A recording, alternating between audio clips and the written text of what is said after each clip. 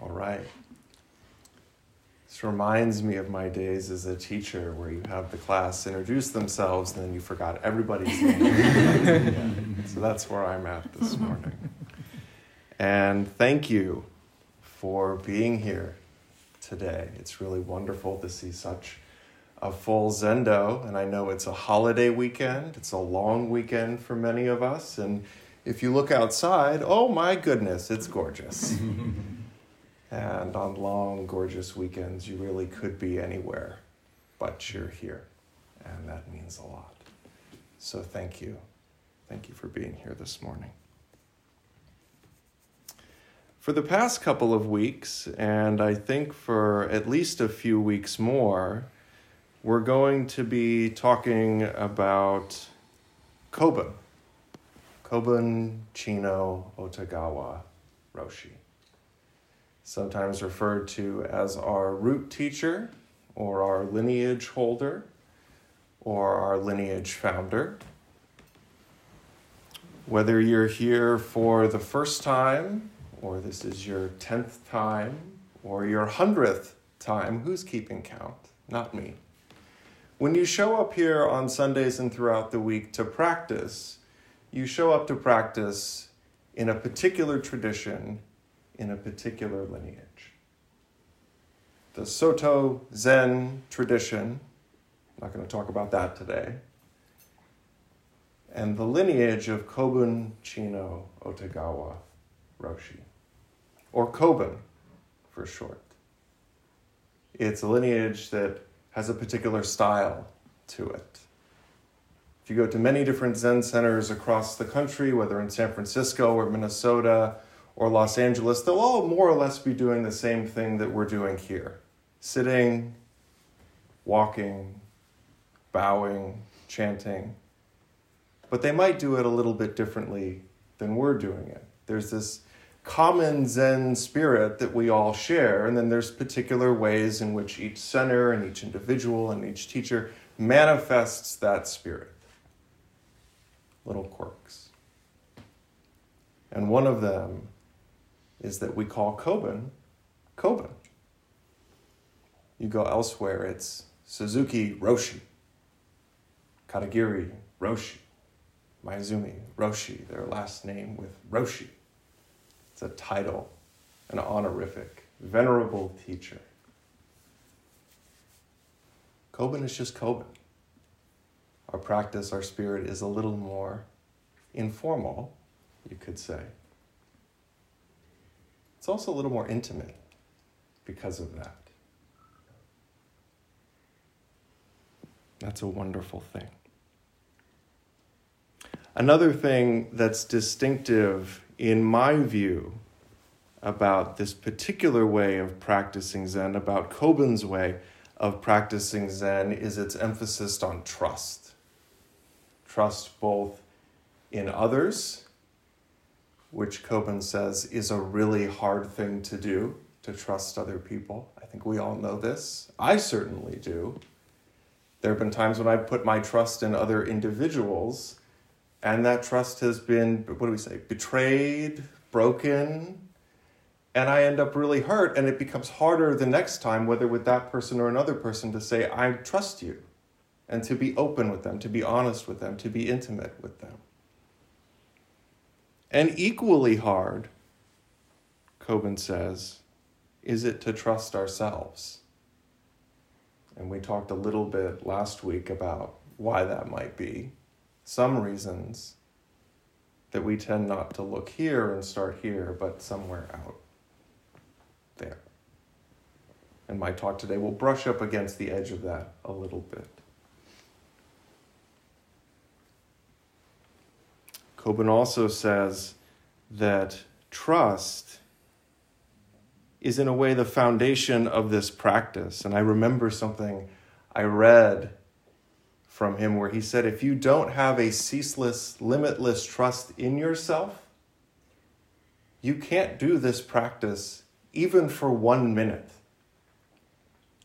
And then I panicked because I thought, I don't have that. And what have I been doing for the last 10 years if I don't have that? I can see now that my first mistake, if you will, was thinking I knew what Coben meant. I didn't. I still don't, but I knew that I didn't know then. That's a start.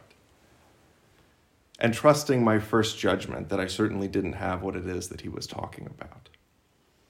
So I want to continue with this theme of trust today, but I want to look at it from a particular perspective.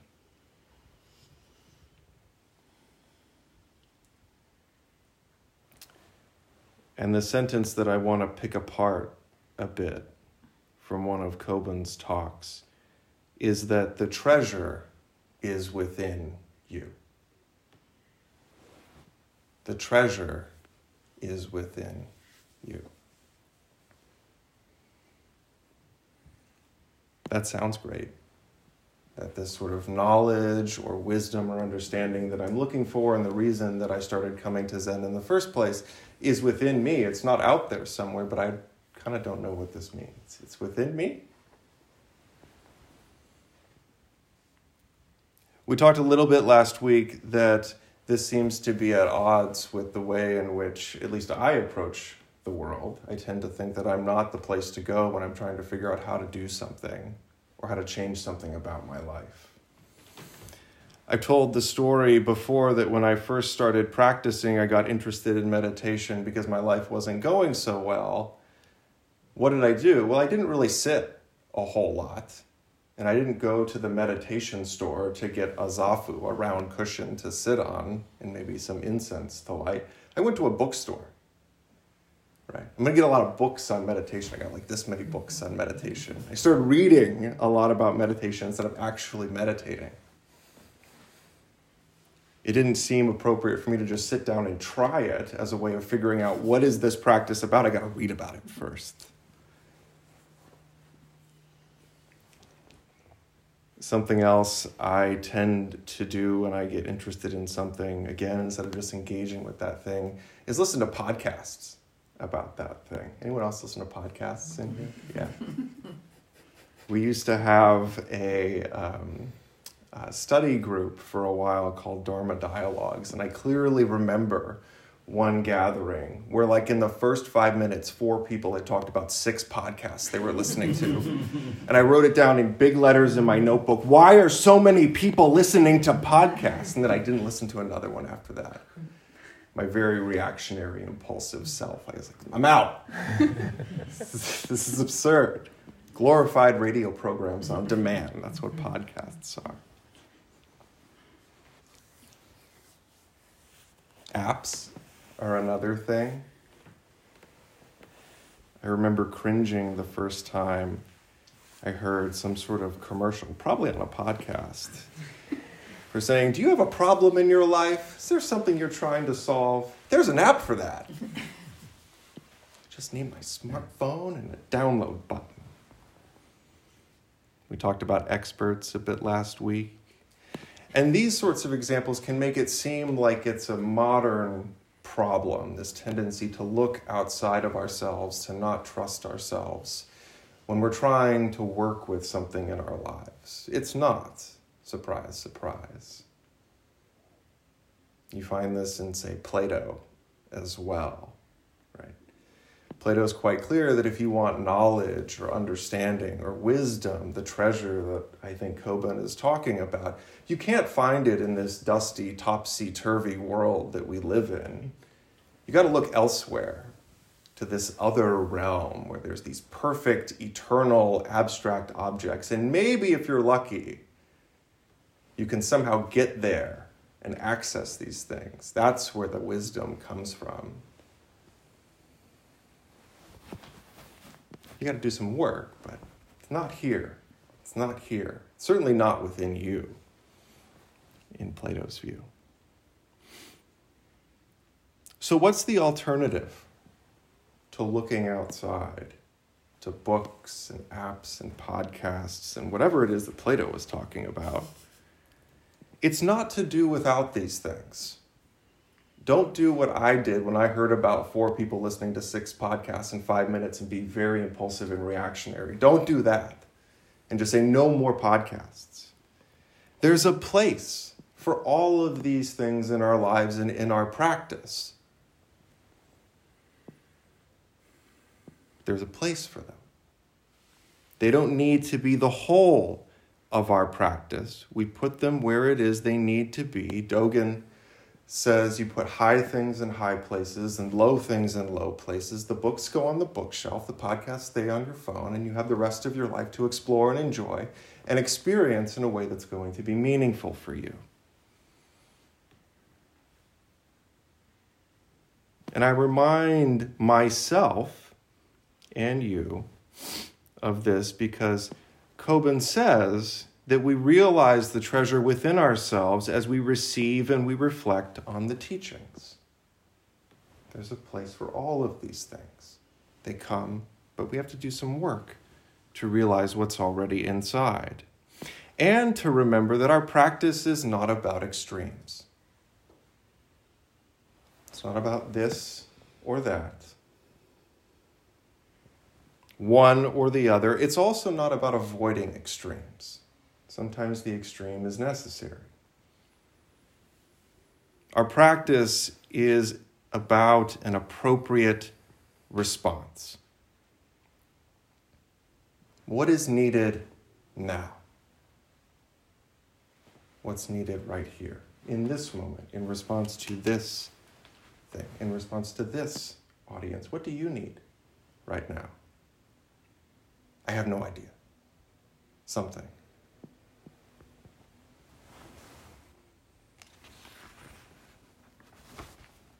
So with that in mind, I want to talk a bit about what I'm going to call action today. Maybe better put as the role of our present direct experience in our practice.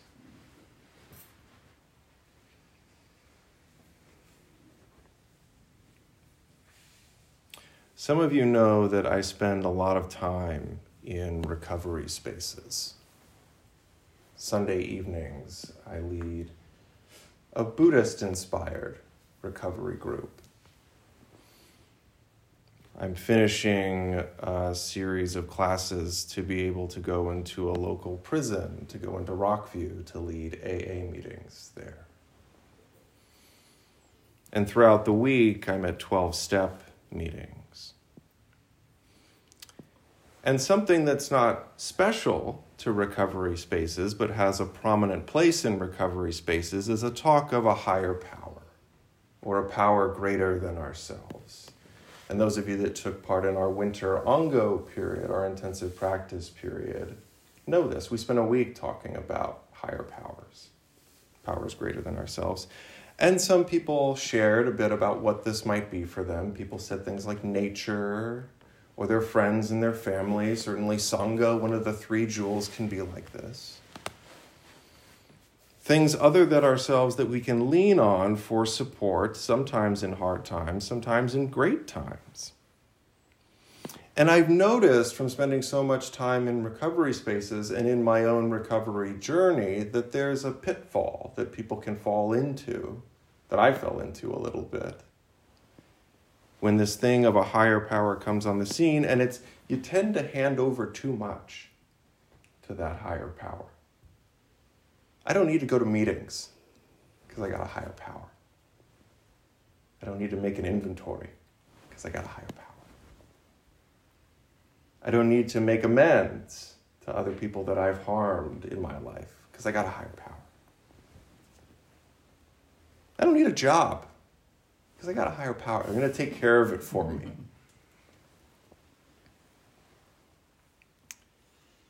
And sometimes I think that there's a similar kind of pitfall that we as Zen practitioners can meet with in our practice. Sometimes we say that we are connected with all things. We place a lot of emphasis on interconnectedness and our relationship with the entire universe in the 10 directions. Maybe I don't need to sit today. I'm connected with everything. The universe will take care of me. You've heard me talk about this before. Faith is at the center of my practice. I have faith that no matter what, I'm going to be okay. don't have to practice. I don't have to show up on Sundays. Never mind that I live downstairs.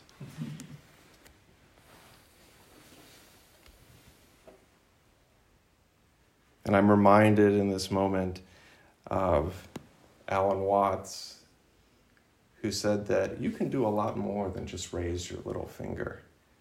You can also make earthquakes, because you are the entire universe in the 10 directions as it's manifesting in this particular spot. I'm different from all of the objects on this altar, and I'm different from Sherry, but I'm not separate from them. And the same great process that's weaving and creating all things around us, the birds singing and the trees growing, is also the same one that makes earthquakes. And I'm not separate from that. And I make those happen. But maybe to come back to what it was that I opened this talk with.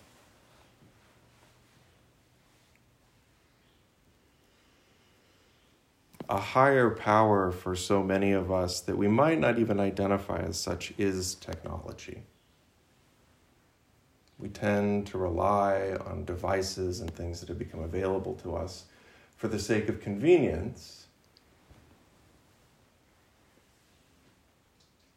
And this kind of gets in the way of experiencing what's going on around us. Again, I didn't find myself sitting so much, but reading a lot about sitting, thinking that that was going to be just as good a way to understand what this practice is all about. I didn't find myself actually going out and walking in nature, but listening to podcasts where other teachers talked about going out and walking in nature and experiences they had, and thinking that was going to be the same thing, falling into the trap of, well, they distilled it into these few sentences that are really meaningful. If I can just get them up here.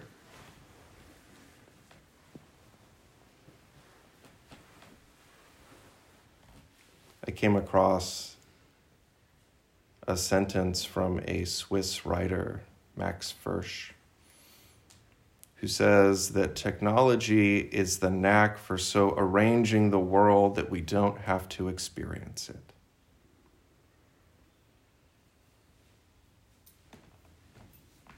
Technology is the knack of so arranging the world that we don't have to experience it.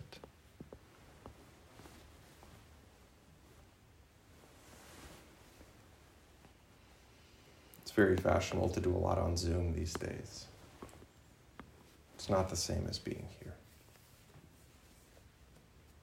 And some of you know that very well.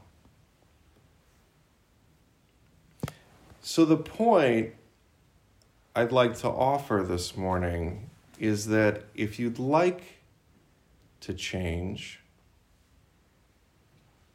because I think it is the case that we're all here seeking something, we need to put in the work. It's fine to have teachings and books and a lot of other things to help us on the way towards reaching whatever goals we might have for ourselves. But we're not going to get there if we ourselves don't contribute our part in the journey. I think about my own recovery journey. When I first started, the 12 steps were just words on a poster on the wall. Talked a lot about honesty and open-mindedness and willingness and how important it was to practice these principles in all my affairs. But it wasn't until I actually sat down to do a searching and fearless moral inventory that I realized how important it was to get honest with myself, until I shared that with another individual. Until I looked back through a previous pattern of behavior and saw a lot of people I had harmed and became willing to make amends to them, until I started to cultivate the practice of engaging in a daily reflection. That I started to see that these words had some meaning, but I couldn't access that meaning unless I actually put myself in the experiences where the meaning revealed itself to me, where the meaning emerged from within me. Oh, there it is! Couldn't find that in a book.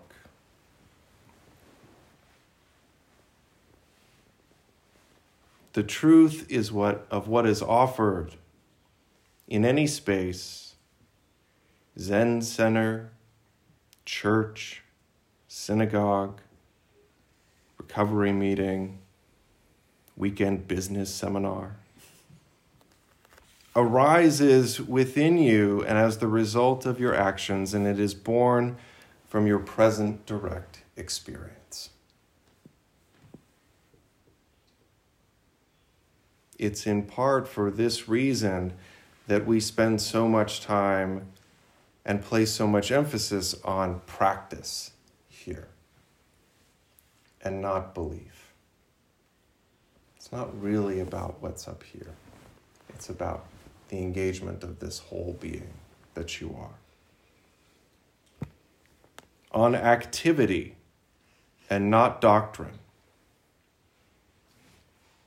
And on a willingness to just keep going, even when things seem confusing, even when it's not clear, even when you're struggling. Just keep going and having the faith that you can do this.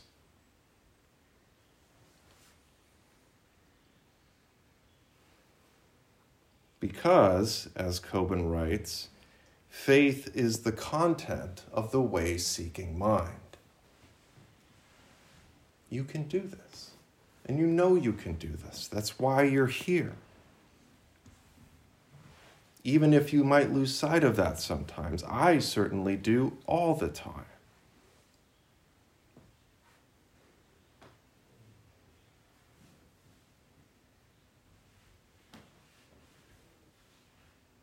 And so I think Coben is right when he says that true religion is only accomplished by yourself. And that to do this practice, you don't need anybody else beside you.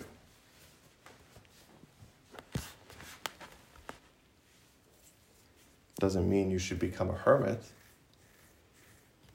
because it's really nice to have friends, to have a sangha, to have a teacher that you can lean on and rely on for support, who can offer guidance, so that your sleeves don't need to be wet with tears at the end of the day, because previous past experiences that brought you so much joy are no more, and what was has faded.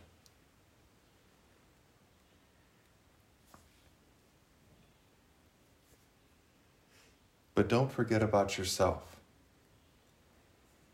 Don't forget that it's up to you to contribute something too.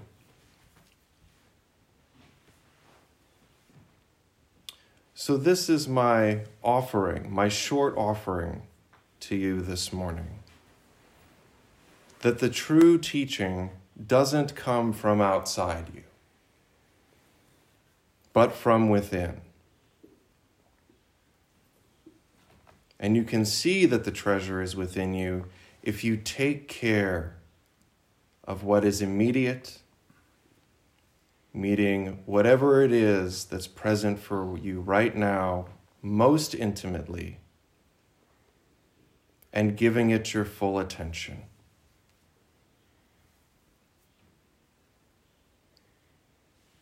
I'll end with a line from one of Ryokan's poems. It's an 18th century Zen monk.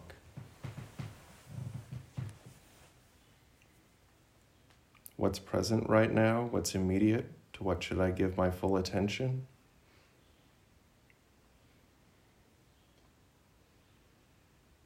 Ryokan writes, sitting quietly, listening to the spring song of the birds. Thank you very much.